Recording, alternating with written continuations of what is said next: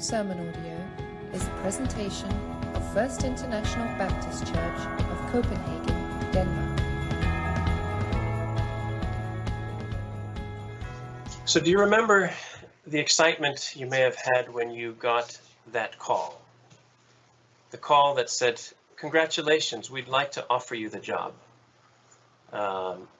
Maybe that call didn't come over the phone. Maybe it was a written letter that said, "We're pleased to announce that you've been accepted to the university of," and whichever one you just applied to.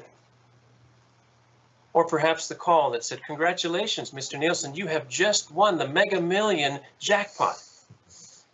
I never did get that call, though. That wasn't for me. Or maybe you can think back to a time when that person you were interested in gave you a call and said, "Would you like to go to dinner together on Friday?"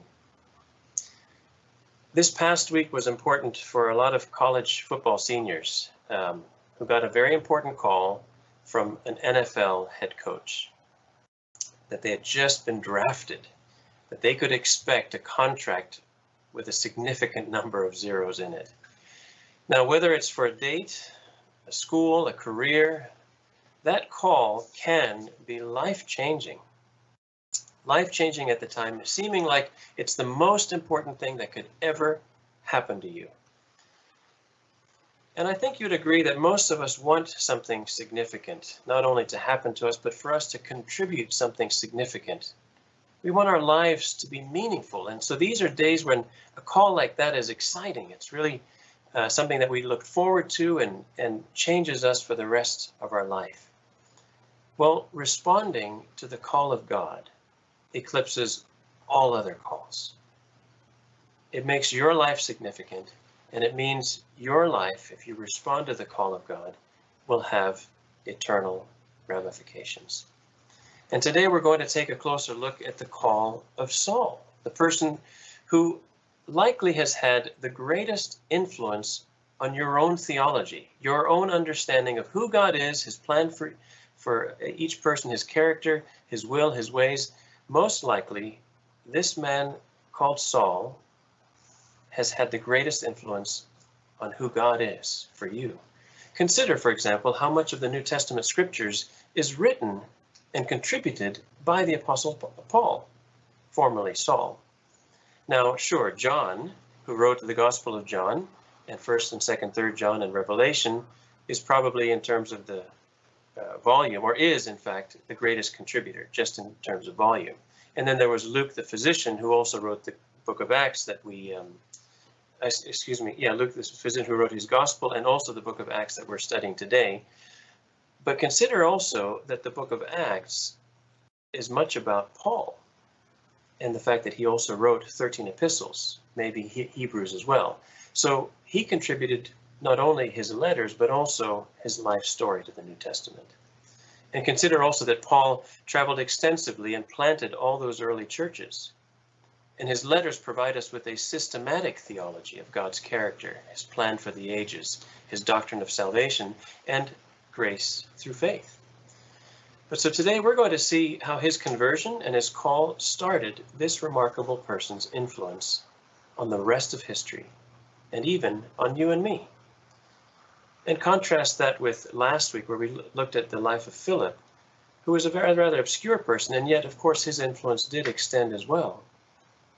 But Paul's influence, I think we can never overestimate the impact that Saul, who later became Paul, had upon the world.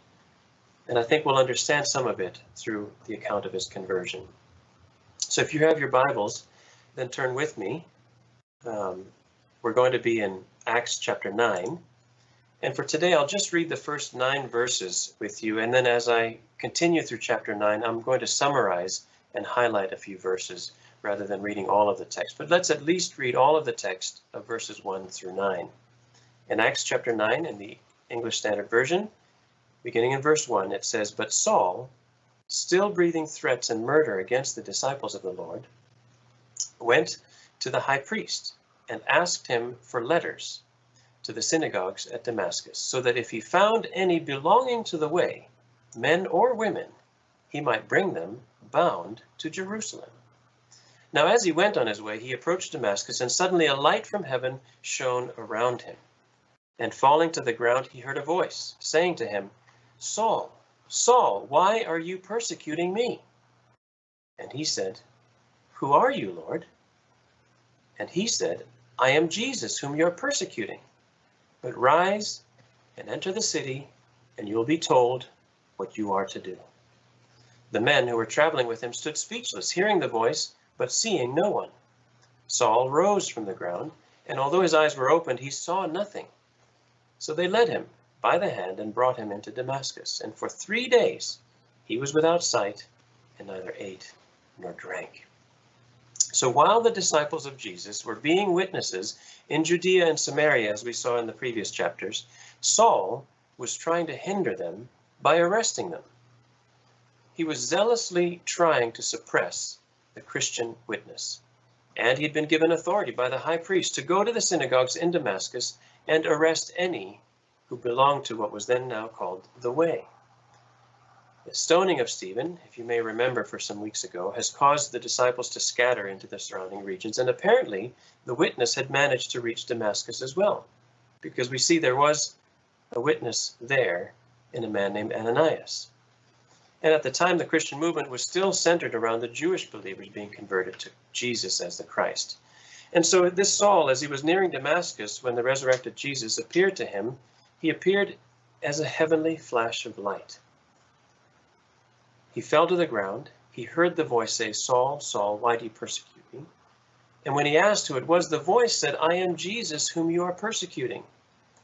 And Jesus then instructed him to go into Damascus, where he had already planned to go, but now to wait further instructions. Now, imagine for a moment how striking that the realization would be for this Saul.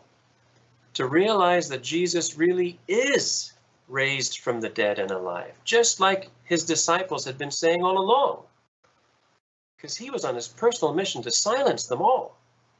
Imagine how he had to realize that he was personally affecting Jesus.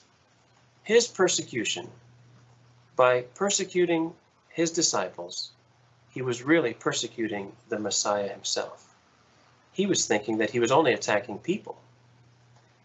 And Saul was actually standing in the way of God's plan of salvation when he thought he was only doing the right thing. Remember, this was the Saul who, in his words later in Galatians, says he advanced in Judaism beyond many of my contemporaries in my own nation, being more exceedingly zealous for the traditions of my fathers. Saul had to be led into Damascus because now he was blinded by that encounter. The others traveling with Saul could not see anyone. They heard a voice, but they could not understand it, as we'll hear from his testimony later in chapter 22. But when Saul got up, he could open his eyes, but he could not see with them. He had to be led by hand with those who were traveling with him. He was blind for 3 days and didn't eat or drink anything. Later in the verses, we'll discover that Paul did have other visions while he was there. He spent time praying. One of his visions was that Ananias would come to restore his vision, but he was overwhelmed with Jesus' arrest and the realization that he had been opposing God all this time. Now, for you and me, our call, the Lord's effective call on our lives, we might not be visited by a heavenly blinding light, but we are nevertheless spiritually awakened by a personal encounter with Jesus Christ, one that leads us to believe that he truly is the Son of God as he claimed, just as the early followers attested.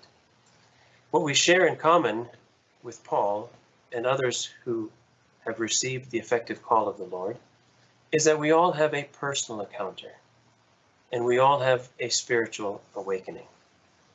But the place, the time, the people involved, the circumstances that we're going through, the evidence, the words that convinced us, they're all unique to our own experience of accepting Jesus Christ, the Son of God, as Savior and Lord. So the Lord's effective call on our lives is personal. It's unique to us. And consider for a moment that the world can basically be divided up into those who have accepted that call and accepted that Jesus is the Christ, the Son of God, and those who deny that he is. For the denier, Jesus might be at best a good teacher, a wise sage, a prophet, at worst a false prophet, a delirious lunatic, even just a myth. But for the believer, we believe the Bible to be historical and accurate, and thus we acknowledge that Jesus is the Son of God, just as he claimed, and he is the Christ, God's chosen, anointed Savior, who saves through his death and resurrection. There may be some who verbally say that they believe it, but their behavior betrays an entirely different story, because their behavior shows they still exercise some measure of authority over Jesus. That is, they don't submit to the authority of his words. They deem themselves to be wiser than Jesus. They explain away his commands.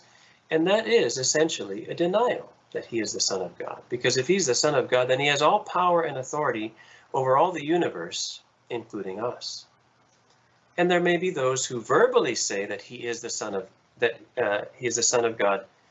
There's those who verbally say that they are agnostic, meaning they're withholding a belief about him, whether or not he's the Son of God. But that too is essentially a denial, because it's an unwillingness to accept it.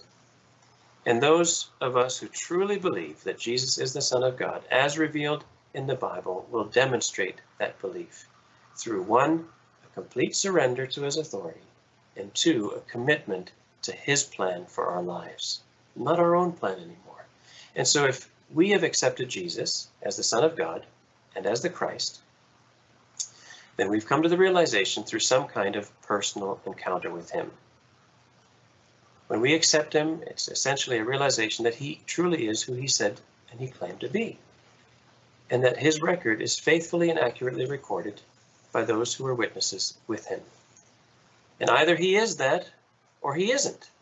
And whether or not we accept that he's the Son of God doesn't change the fact that he is. So perhaps it's better for us to say we received him as Jesus, the Son of God. For some, it may have been the preaching that you heard. For others, reading the scripture for yourself. But for all of us who believe, there was a time when we were convinced and were ready to put the rest of our lives on the line for Jesus. And from that moment on, we were then also spiritually awakened. The Holy Spirit came into our life and redirected our lives Godward. Some of us have had perhaps a great and abrupt change in lifestyle when that happened, and some of us may not have needed such an abrupt change in lifestyle because we were raised a certain way. Well, Saul was zealously righteous and faultless according to the law. Let's remember that. And yet the Lord still came to him in a radical way and caused a great and abrupt change. And we all who truly believe will have experienced a similar spiritual awakening, where once our darkened hearts filled with pride and stubbornness and rebellion and selfishness and self-righteousness and arrogance and deception suddenly saw the light, so to speak, and realized the truth about our sinfulness and our need for a Savior. And when we confessed that our lives were opposed to God and we needed Jesus because he is the only Savior, then the Holy Spirit came into our hearts and redirected our lives Godward. So not everyone has a call and a conversion experience quite like Saul's, but I pray that you have had your personal encounter with Jesus Christ, one that was unique to you, and you have received his call in a way that brought you also to your knees, whether literally or figuratively, to call upon him as your Savior. Because how you respond to that call will be the most important thing that you ever do in your life, and it will determine whether or not your life will have an eternal significance. So the Lord's call, his effective call in our lives, is first of all very personal, but also let me show you what else it is. What happened next to Saul was that while he was in Damascus, the Lord appeared to Ananias in a vision, instructing him to go to the house of Judas and to find Saul of Tarsus. Ananias was a believer living in Damascus, and Saul he would find praying. He would have also had a vision about Ananias restoring his sight, and Ananias, understandably, was reluctant to do what the Lord Jesus was telling him, because he had heard, quote from verse 13, from many about this man, how much evil he has done to our saints at Jerusalem. And he reasoned with Jesus, saying that Saul had been given authority from the chief priests to bind all who call on your name. But the Lord assured Ananias that Saul was specially chosen, quote, an instrument of mine, to carry my name before the kings and children of Israel. And the Lord also assured Ananias, I will show him how much he must suffer for the sake of my name.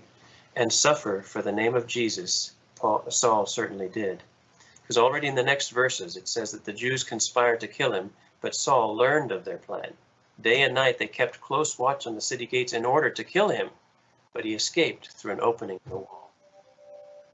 Now, later in nearly every city that Saul preached in, he was driven out by the very people that he tried to preach to. In Lystra, he was stoned and dragged out of town by those who thought he was already dead. And in Philippi, he was arrested and imprisoned. So Ananias followed the Lord's instructions. He went to find Saul and restore his sight.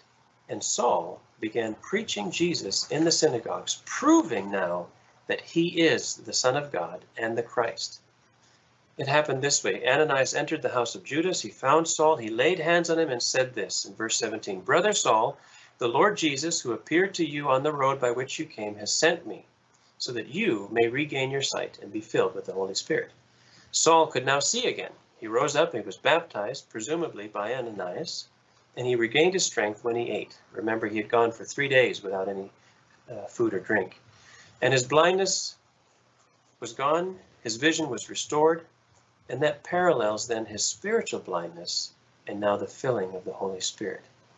Saul then spent several days with the disciples in Damascus, and it says that he immediately began preaching of Jesus in the synagogue, saying that he is the Son of God. His preaching astonished everyone, because he had originally come to destroy the witness of Jesus, remember, and to destroy those who called upon the name of Jesus. But it says there that Saul increased all the more in strength and confounded the Jews who lived in Damascus by proving that Jesus was the Christ. So Saul goes from being a zealous murderer of Christians to become arguably the most significant witness ever of Jesus Christ to the ends of the earth. So this effectual call of the Lord is not only personal, friends, it is also transformational. It was a wonderful message that Christian gave the kids. I won't repeat that here, but it is that metamorphosis that the Bible speaks of. That change in each of our lives. And the extent of the transformation, for example, the extent of the transformation depends not so much on how much change of behavior is required, but the extent of our transformation depends more on how much of our lives we're willing to surrender. See, of course, someone who starts out as a serial murderer and is transformed into someone who's gentle and caring is certainly a remarkable transformation. Think about the extent of the behavior change. But even more remarkable still is what God can do with a person who has surrendered everything to him. And Paul is a perfect example of someone who is otherwise righteous according to the law of God, still being so transformed that God could use him as the greatest witness ever of Jesus as the Son of God. So it's not a question as much of how bad we were before we met Christ, but more of how complete our surrender to God is today, to his will, his plan for our lives, and to the Spirit that's been deposited in our heart. So Saul's conversion, remember, did not involve a belief in a brand new God. He was a Jew. He served Jehovah. Even as he persecuted Christians and Christ himself, he thought he was serving the Lord. And after his conversion, he was still a worshiper of Jehovah. And his conversion did not involve a radical change in morality either. He had lived a righteous life, at least according to the law. According to righteousness under the law, he was blameless.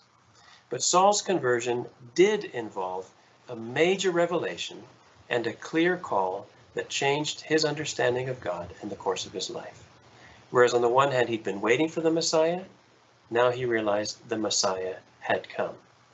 On the one hand, he'd been working towards righteousness according to the law, and then now he realized righteousness comes only by faith in Jesus Christ. He was previously confident in his Jewish heritage, only now to realize that all Jews and Gentiles together have fallen short of the glory of God, and that God was now building in Christ, a new body of Jew and Gentile. Before, he was confident that his mission was to destroy the Jesus movement. Now, he was the one chosen as the instrument to carry the name of Jesus to the ends of the earth. And today there are a lot of quote-unquote good or quote-unquote righteous people still. They still need a major revelation of Jesus and a clear call as a witness of Jesus Christ. Many would consider themselves as good or righteous, but they haven't met Jesus personally or had that spiritual awakening. Maybe they grew up in the church, they attended Sunday school, sang in the choir, they went through the various sacraments, and they're under the impression that on Judgment Day, they're good enough. Even those who haven't gone to church regularly, still trying their best to be good to their neighbor, to live an honest life, think that they're good enough to be shown mercy on that day. And especially in societies like here in Denmark, where Christianity and the church before played an important role in the values and traditions, people still think that no conversion is necessary. But the truth is, even the Pharisees and the scribes, even Saul, was not righteous enough. And a lot of good and righteous people are still in charge of their own lives. They do good, they avoid evil, but they're using their own definition of good and evil, not God's definition. Their ultimate goal in life is still to meet their own needs and priorities, their own comforts and dreams and desires. The truth is, when you've had a personal encounter with Jesus Christ, when you've acknowledged him as the Son of God, then you've also agreed to let him be in charge. That's what it means to believe in him as Savior and Lord. And we need to realize, like Paul did, for me to live is Christ. And the evidence of that genuine personal encounter with Jesus is a life that is surrendered to his will. More important than our own comfort, we should be more zealous about his plans than our own dreams. And our first priority should be his kingdom. That's the transformation we're talking about, because the Lord's effective call on us is not only personal, it is transformational. And he intends to use us mightily. But we need to be fully yielded to him in order that he might transform us into the witnesses who bear his image in our character and who bear testimony of his truth in our words.